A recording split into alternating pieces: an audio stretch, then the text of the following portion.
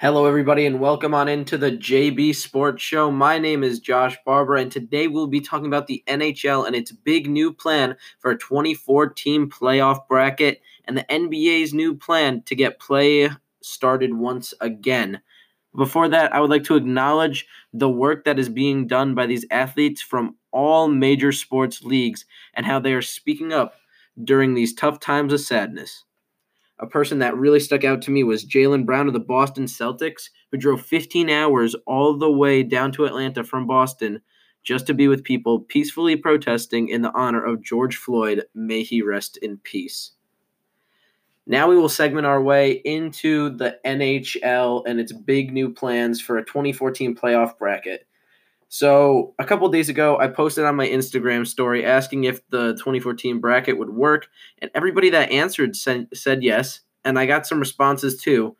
Here's one from Jacob Munch.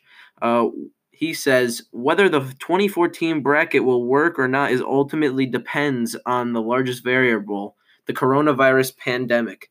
If it is safe for them to play, then this will work, and vice versa. Long term, I don't think that the 2014 playoff is the solution. In future years, I expect the NHL to return to the normal 16-team playoffs. The 2014 format doesn't reward regular season success, as well as putting the fifth seed in a conference, for example, into a must-win best-of-5, is not what a team with that much regular season success deserves. I expect the NHL to return to the 16-team playoffs after this year, but for this season, the 2014 playoff will work if it is safe enough. Thank you, Jacob Munch, for that. And honestly, I totally agree. I'm going to be talking about it later when I give my thoughts. But yeah, I said that the 2014 bracket isn't the solution to the NHL's problems.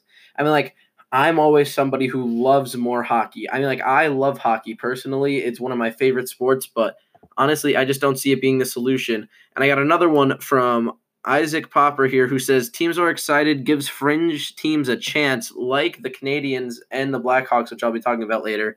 I like the round robin for top four, and he thinks that it's a really good idea.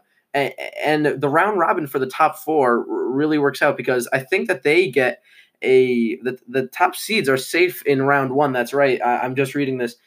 The top teams are safe in round one. It's like a first round bye. It's like if you're a divisional winner, it's like if you're the top two teams in the NFL playoffs for each conference.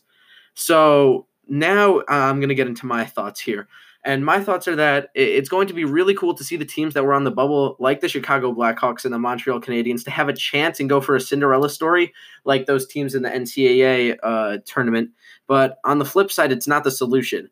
Not only will these playoffs last too long, but after this year, the NHL will probably just abandon it. Now, I know it's cool to give the bubble teams a chance, but I just don't see it working. And I think that people will get bored eventually. I know I won't, but still, casual viewers who only watch the Stanley Cup Finals or just the playoffs will get bored after a while because the normal playoffs take 2 months already. So now this is probably an upwards of 3.5 months because they're adding 8 more teams to this bracket. Normally it's a 16-team bracket plus 8 will end up being 24. So that's just a lot of teams right there for me personally. And I think that if they went with 18 maybe could have worked. 18, but I don't really see 24 working, but probably just for this year it'll work.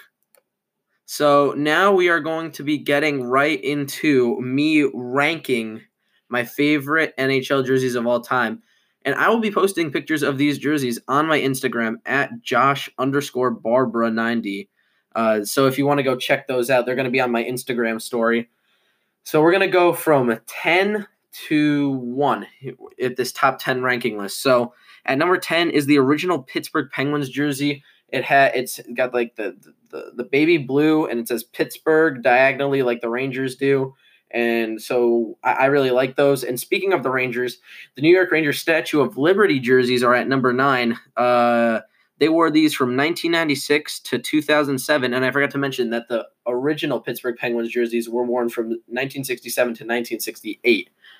Coming in at number 8 is the Toronto St. Pat's jersey. They wore these from 1922 to 1925, And I think that these are actually in NHL 20. And I just love St. Pat's, the old school feel, and how they have like the brown pads and gloves. I just really love all that. And to me, this is an amazing jersey. Now at number 7, the late 90s Washington Capitals jersey. They wore these from 1995 to 2000. And I really love these jerseys, mainly because it's the ones that they have with the eagle on it. The eagle. Well, they also wore these when Alex Ovechkin was there.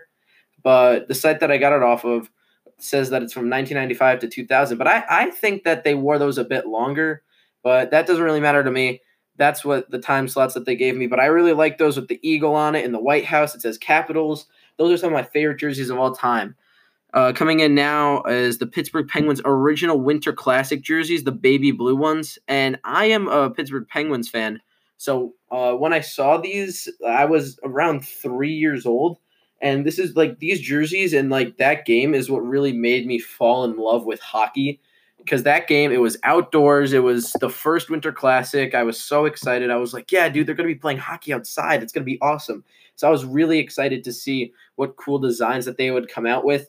And the Buffalo Sabres ones were meh, but the Pittsburgh Penguins ones, they absolutely blew it out of the park or knocked it out of the park, whatever you want to call it. I just absolutely love those jerseys. Coming in at number 5 is the Buffalo Sabres jerseys that they wore, the white and black ones that they wore from 1996 to 2006. If you want to look up what these jerseys look like, they're the ones from when they lost to the Dallas Stars with Brett Hull's controversial goal in the Stanley Cup Final. Those ones is the Dominic Hasek era. I really like those ones. Coming in at number 4 is the original Anaheim Mighty Ducks jerseys. They wore these from 1993 to 2006. Absolutely amazing. You get the purple with the green, and I don't understand why they switched to black, like a really bad tan or beige, and orange. I just don't understand that. Bring back these old ones. They tried to in an alternate jersey, but it just didn't look the same.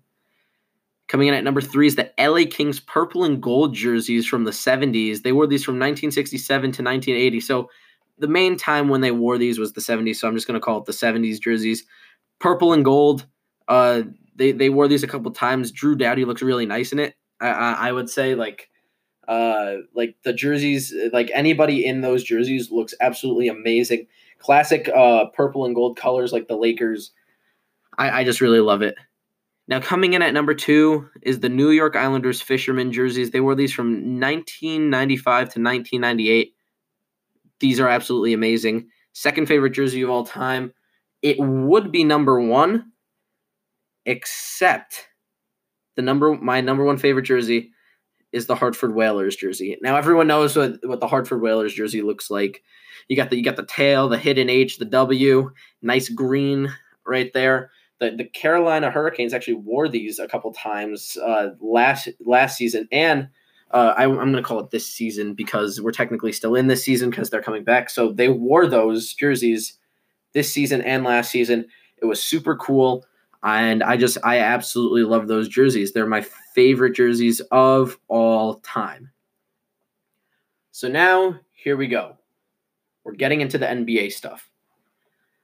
So the NBA modeled a 22-team format for a July 31st return in Orlando. Now, this would make the NBA Finals Game 7, if needed, October 12th. Which is normally around the time that the NBA season would be beginning. So you can really see how their time has just completely shifted. And I'm honestly going to be interested to see how they bounce back from this. But back to this. NBA Finals Game 7, if needed, would be October 12th at the latest. Each of the 22 teams will play 8 regular season games in Orlando for seeding purposes for the playoffs. The teams that would be joining are New Orleans, Portland, Phoenix, Sacramento, San Antonio, and Washington.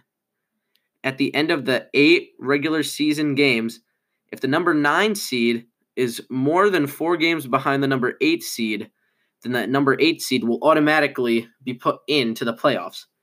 But if the number 9 seed is less than 4 games behind the 8th seed, there will be a play-in tournament, which I am super excited about because if that happens, I will be ecstatic. I mean, like, I love play-in games. Like the play-in games during the NCAA tournament, normally between 16 seeds, is really interesting to me, and I absolutely love those. Just to see who makes it would be amazing. Now, the NBA's Board of Governors has a call tomorrow at 12:30 p.m. Eastern Time with the intention of approving this proposal. This was all confirmed. Every single thing here was confirmed by ESPN's Adrian Wojnarowski, or as a lot of people know him as Woj. So there you have it, folks. The NBA, most likely tomorrow, will be coming out with a statement saying, hey, this is what we're doing. We're super excited to tell you guys. And yeah, this is going to be the new format for the NBA. And honestly, I really like it. I like it better than the NBA. Okay, I like it better than the NBA one, in my opinion. I think it's just super super cool, this one, to have more seeds come in, not only like the NHL is doing, but then to have like a play-in tournament if the 9 seed is closer than to the 8 seed, and all that stuff just seems super cool to me. I'm super excited to see if they approve it. If they don't approve it, I'd be shocked, because the NBA, they already have been losing viewers through the years. So they definitely need something to ramp it back up, and they definitely need to get back to play in order to make that money back. So that's going to do it for me today, folks. Once again, my name has been Josh Barbara here on the JB Sports Show. If you want to follow me, you can follow my personal account at Josh_Barbara, or you can follow the new JB Sports Show account at JB Sports Show, or it's probably going to be JB_Sports_show. If you want to follow me there, I will be putting out news and everything. It's going to be super cool. I'm super excited, and I'll see you guys next time. Stay safe and stay happy.